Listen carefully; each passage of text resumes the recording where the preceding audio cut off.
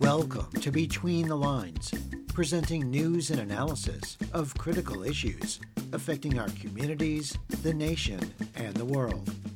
I'm Scott Harris. This week we present Stephen Hassan, a mental health professional and author of the book The Cult of Trump, who expresses concern that Trump supporters will once again respond with violence if their candidate loses the 2024 election.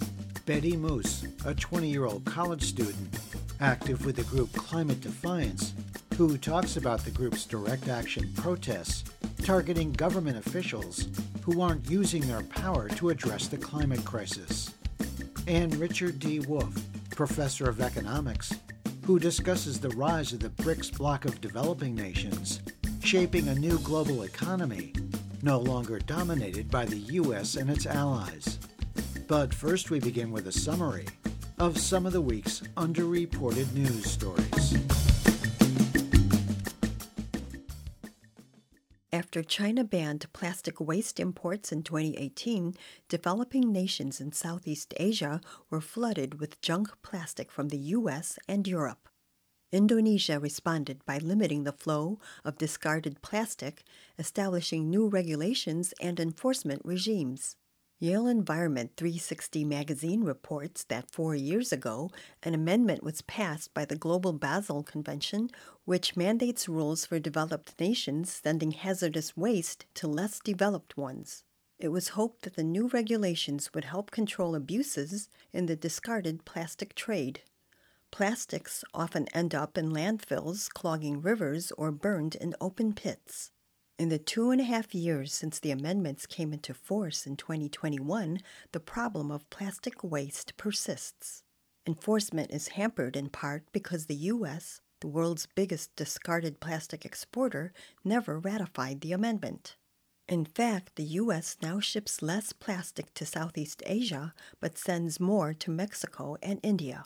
European nations that previously shipped to Thailand now favor Turkey, but more effective regulations are now being debated in the European Parliament, which proposed requiring countries receiving European recyclables to demonstrate through independent audits that they can manage them sustainably and would gradually ban the export of plastic waste entirely. Dollar General is one of the largest nationwide chains of dollar stores. The company's lean business model is to build its stores where the average income is less than $40,000 a year. Like Walmart, these stores crush local retail competitors by supplying low-priced products to cash-strapped populations. Now, Dollar General is moving into the healthcare market.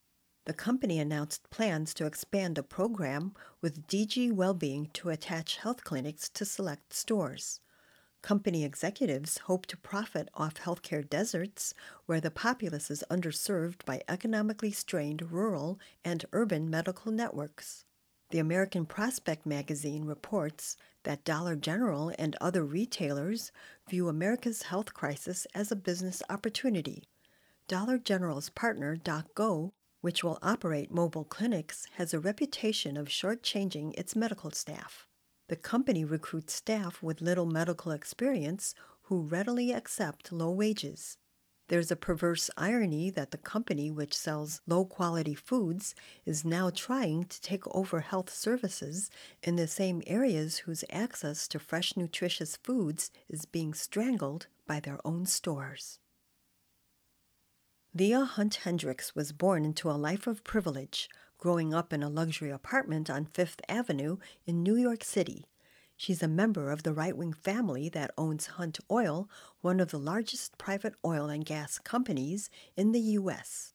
Hunt Hendricks, now in her 40s, had an awakening when she met Duke University divinity professor Stanley Hauerwas, who convinced the undergraduate that her family's big oil money was not normal and that she should find a way to make herself useful.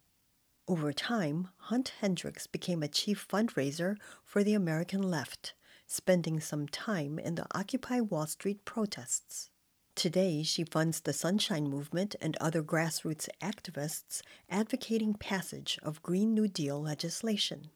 As founder of Way to Win, a cluster of groups promoting progressive politicians, Hunt Hendricks helped bankroll several progressive congressional candidates, including U.S. Representatives Cori Bush in St. Louis and Jamal Bowman in New York City. As a New Yorker magazine profile notes, Hunt Hendricks is among a group of super-rich heirs of oil fortunes who support grassroots campaigns organizing against the fossil fuel industry and confronting the climate crisis. Others include Eileen Getty of the Getty Oil Fortune and the Rockefeller Brothers Fund. This week's news summary was compiled by Bob Nixon. For Between the Lines, I'm Anna Manso.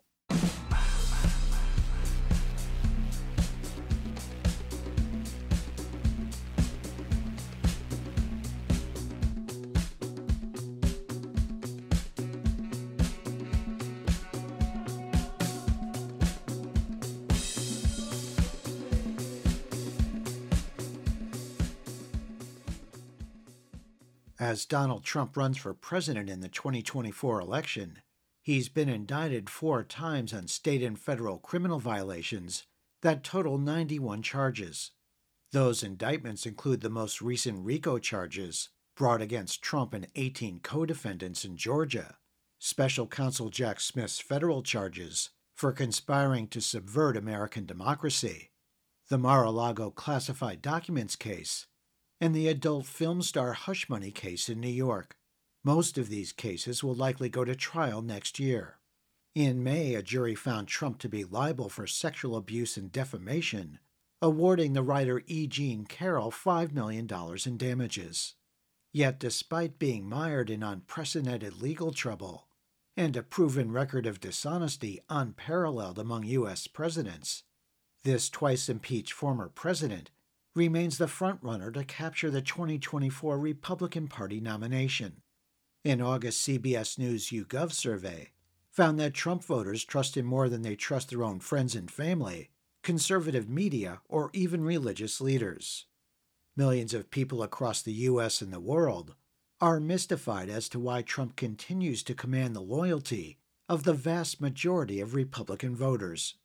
Your reporter spoke with Stephen Hassan, a cult survivor, mental health professional, and author of the book The Cult of Trump, who draws parallels between Trump and people like Jim Jones, David Koresh, Ron Hubbard, and Sun Myung Moon, maintaining that Trump exploits and manipulates his followers' prejudices and fears. Here Hassan talks about how many Trump supporters are indoctrinated, and his concern that these supporters will once again respond with violence if he loses the 2024 election. I don't believe Donald Trump is a mastermind. He's certainly a malignant narcissist, which is the stereotypical profile of all cult leaders. You know, not just the lack of empathy and the grandiosity and the need for attention and praise, but thinking they're above the law and the pathological lying, the sadistic element, paranoid, violent, threats of violence, harassing. We know he's got that, but I really believe he's being manipulated by very powerful forces that have a strong presence on the internet through social media platforms, where over 5,000 data points we now understand has been gathered on every voting American. And with AI, people are in this indoctrination bubble, believing that Donald Trump is an agent of God. At least 40 million Americans, I believe that. And not that he's a saint or he's a good man, but the Democrats are worse. The Democrats are all satanic and pedophiles and traffickers. That's what people are programmed to believe. And it's the fear of the other that is keeping people in the bubble. And also we have a lot of very bad actors in Congress and in the Senate and on TV and other media outlets that are continuing to keep that bubble going in people's minds. So there's a big reason to understand how people are impervious to facts and to reality testing. However, what my career of 47 years now tells me is that people, even though they say that they are devout Trump followers, they still have doubts. They're just suppressed. And that if we were smart, we would be educating everyone about what is due influence, ethical influence, and what's undue influence, and teaching people how to interact with people who are believers in a way that's respectful, curious, and asking good questions, as opposed to calling them names, calling them stupid, and just, using the cult word as a pejorative. I want people to understand there's hope to turn this around, but it's not going to happen without everyone understanding how much undue influence is being leveled at us, and in particular, as I mentioned, through the digital media, because people are on their cell phones 8 hours a day or more, or media sources where they're trusting people who are demonstrated that they're untrustworthy. One of the most frightening things in our politics today, from where I'm sitting, is the penchant for political violence that we see within the Republican Party. We've seen the normalization of death threats and stochastic domestic terrorist attacks targeting the very same groups that Trump and the Republican Party regularly demonize, not only with their rhetoric, but with their policies. And these groups, of course, targeted have been blacks, immigrants, the LGBTQ community, drag queens, teachers, Asians, Jews, election workers, and intellectuals as a whole. We've talked to Ruth Ben-Ghiat about these issues as well, but what is your level of concern about violence here as we enter this 2024 presidential campaign? And what happens if this whole Trump MAGA movement collapses? Unfortunately, as I predicted, if Trump didn't win the 2020 election, there would be violence. I wrote that in the Cult of Trump book in 2019. Trump's going to take a lot of people with him, unfortunately, and he's more likely to direct people to mass violence than to just fade away and say, well, I gave it my best shot. So I'm seriously worried, and all I can say is buying more guns is not the answer. But on the other hand, I hope the government has been working on contingency plans for what to do if armed militias like the Oath Keepers, for example, the Proud Boys, start roaming streets with AR-15s. And I think that's why the judges have given such long sentences, to do their best to send a message that this is not tolerated, that you're going to be in jail for a very long time if you want to instigate an insurrection. That was Stephen Hassan, author of the book The Cult of Trump. A leading cult expert explains how the president uses mind control. Learn more about Hassan's Freedom of Mind Resource Center by visiting our Between the Lines website at btlonline.org. A new youth-led climate group burst on the scene last April when they organized a blockade of the White House Correspondents' Dinner, a black-tie affair where the president and the media that cover him get together for fun and frivolity. These climate protesters didn't stop the dinner, but they garnered some media coverage for their demand that those in power take action to address the climate crisis.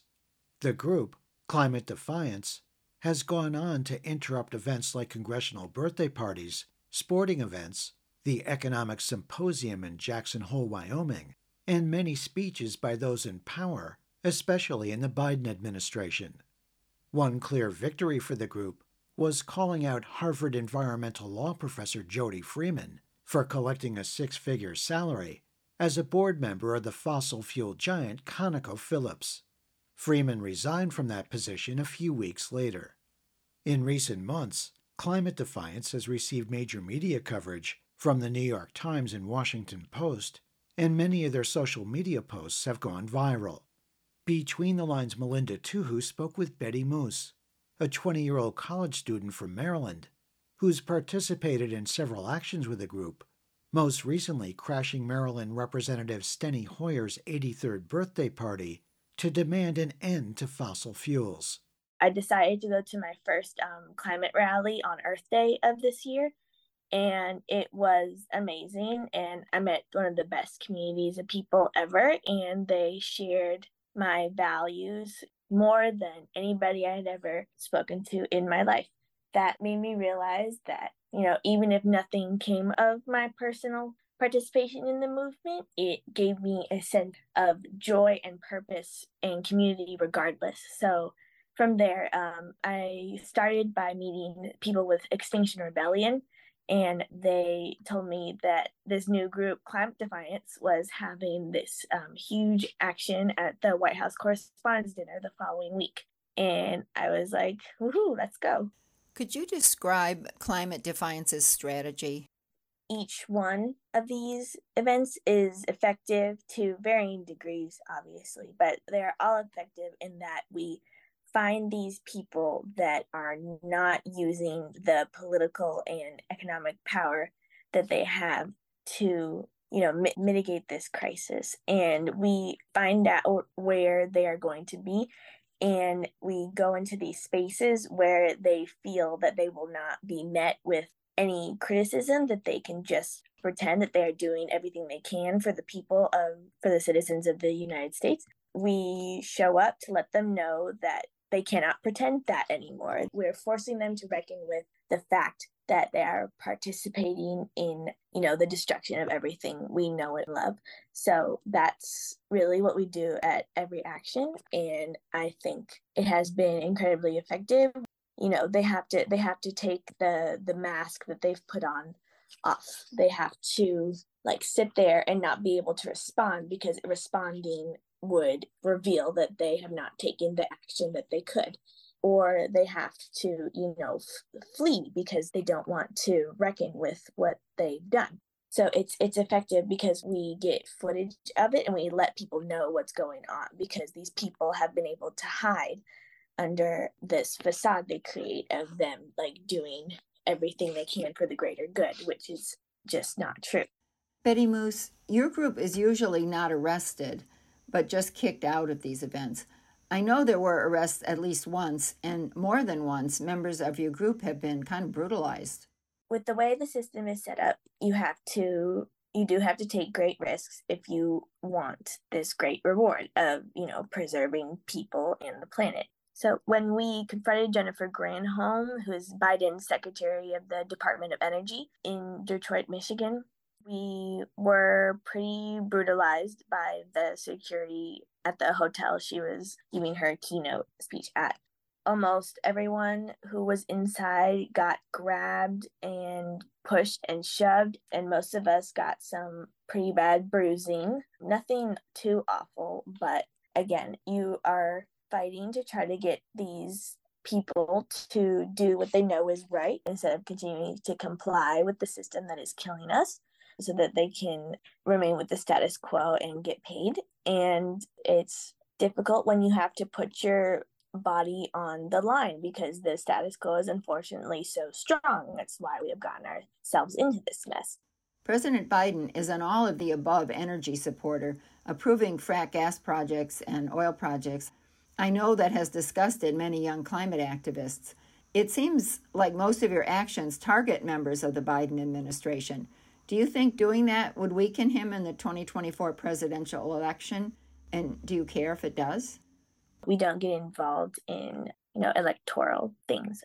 We go after Biden because he has this power to make change, and he has broken his promises, and he says he passed the IRA and then takes 10 steps backwards with the Mountain Valley Pipeline, Willow Project, Alaska LNG, et cetera, et cetera.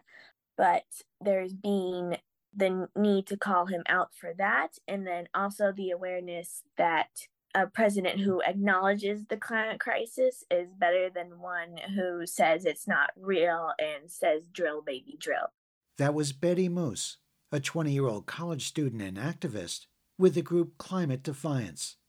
Learn more about the group and their protest actions by visiting our Between the Lines website at btlonline.org.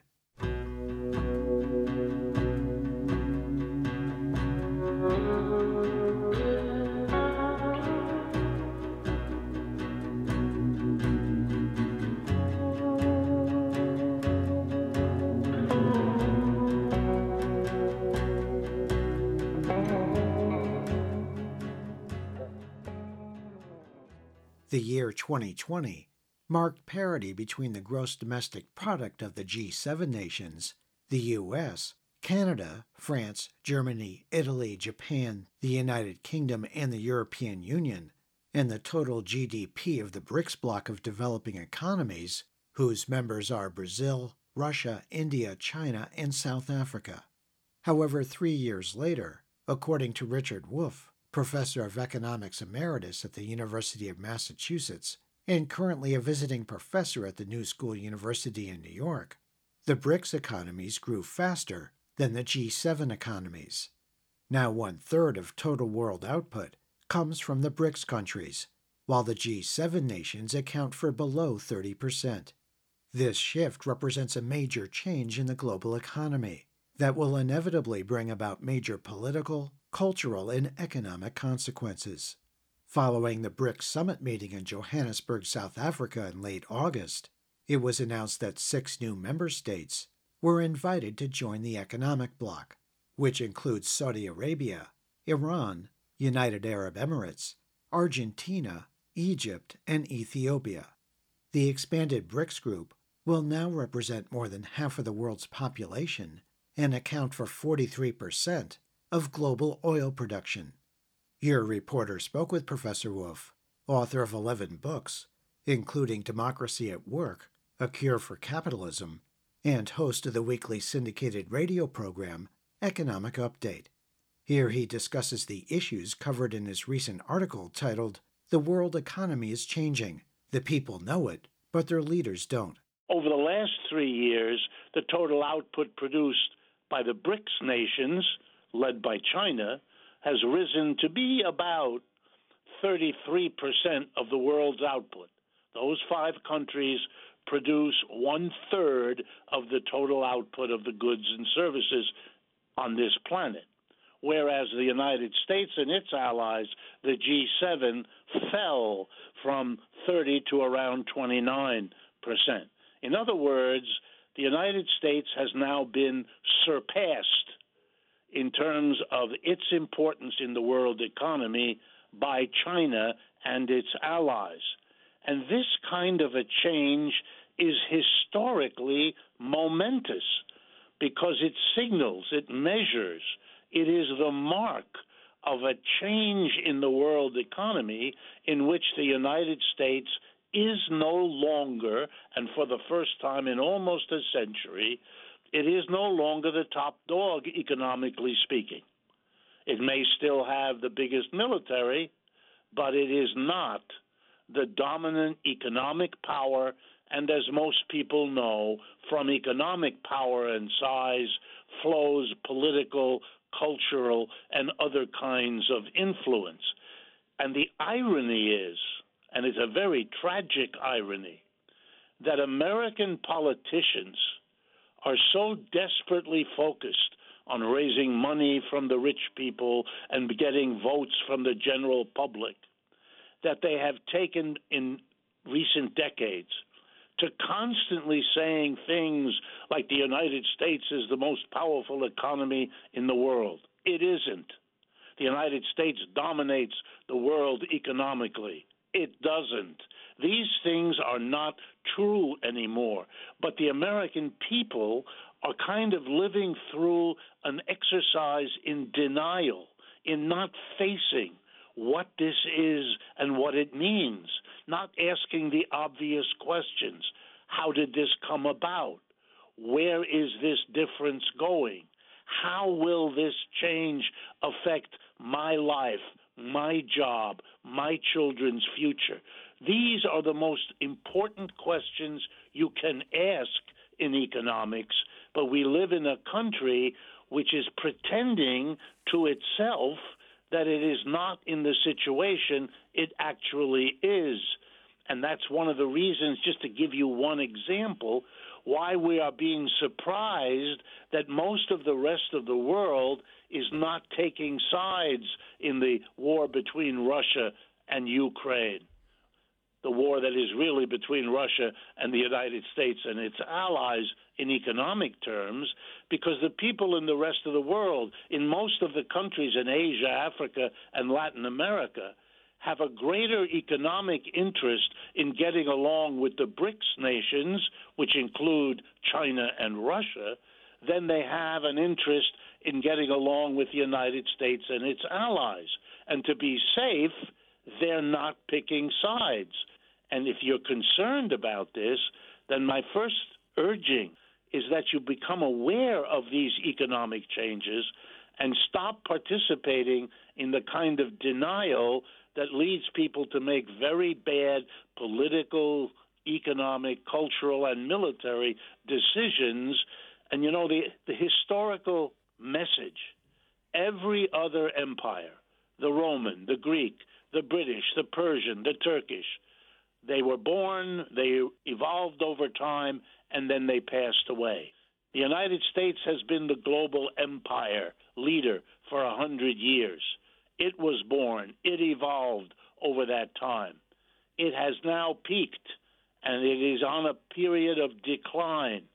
And that's a much harder experience for a people than the ride up was for most of the 20th century. Mm-hmm. But pretending it isn't happening solves nothing.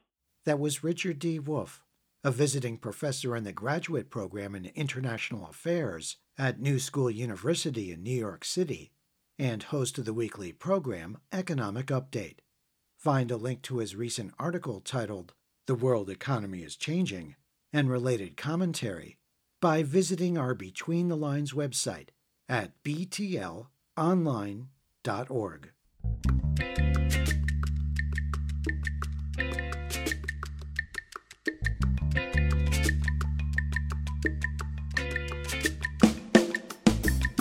You've been listening to Between the Lines, a weekly program presenting news and analysis of critical issues affecting our communities, the nation, and the world.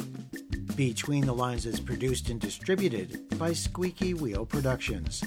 If you have suggestions for topics and guests, please contact Between the Lines through our website at btlonline.org, where you can hear our current and archive programs in streaming audio and support our show. There you can also subscribe to free weekly podcasts, program summaries, and interview transcripts. Follow us on Facebook at Between the Lines Radio News Magazine and on Twitter at BTL Radio News. Thanks for listening on WERU in Blue Hill, Maine, WETS in Johnson City, Tennessee, KMRE in Bellingham, Washington, dozens of other community radio stations across the U.S. and abroad, and wherever you get your favorite podcasts. Our theme music was written by Richard Hill and performed by Mikata. This week's program was produced by Susan Bramhall, Mary Hunt, Anna Manzo, Bob Nixon, Melinda Tuhus, and Jeff Yates. For Between the Lines, I'm Scott Harris.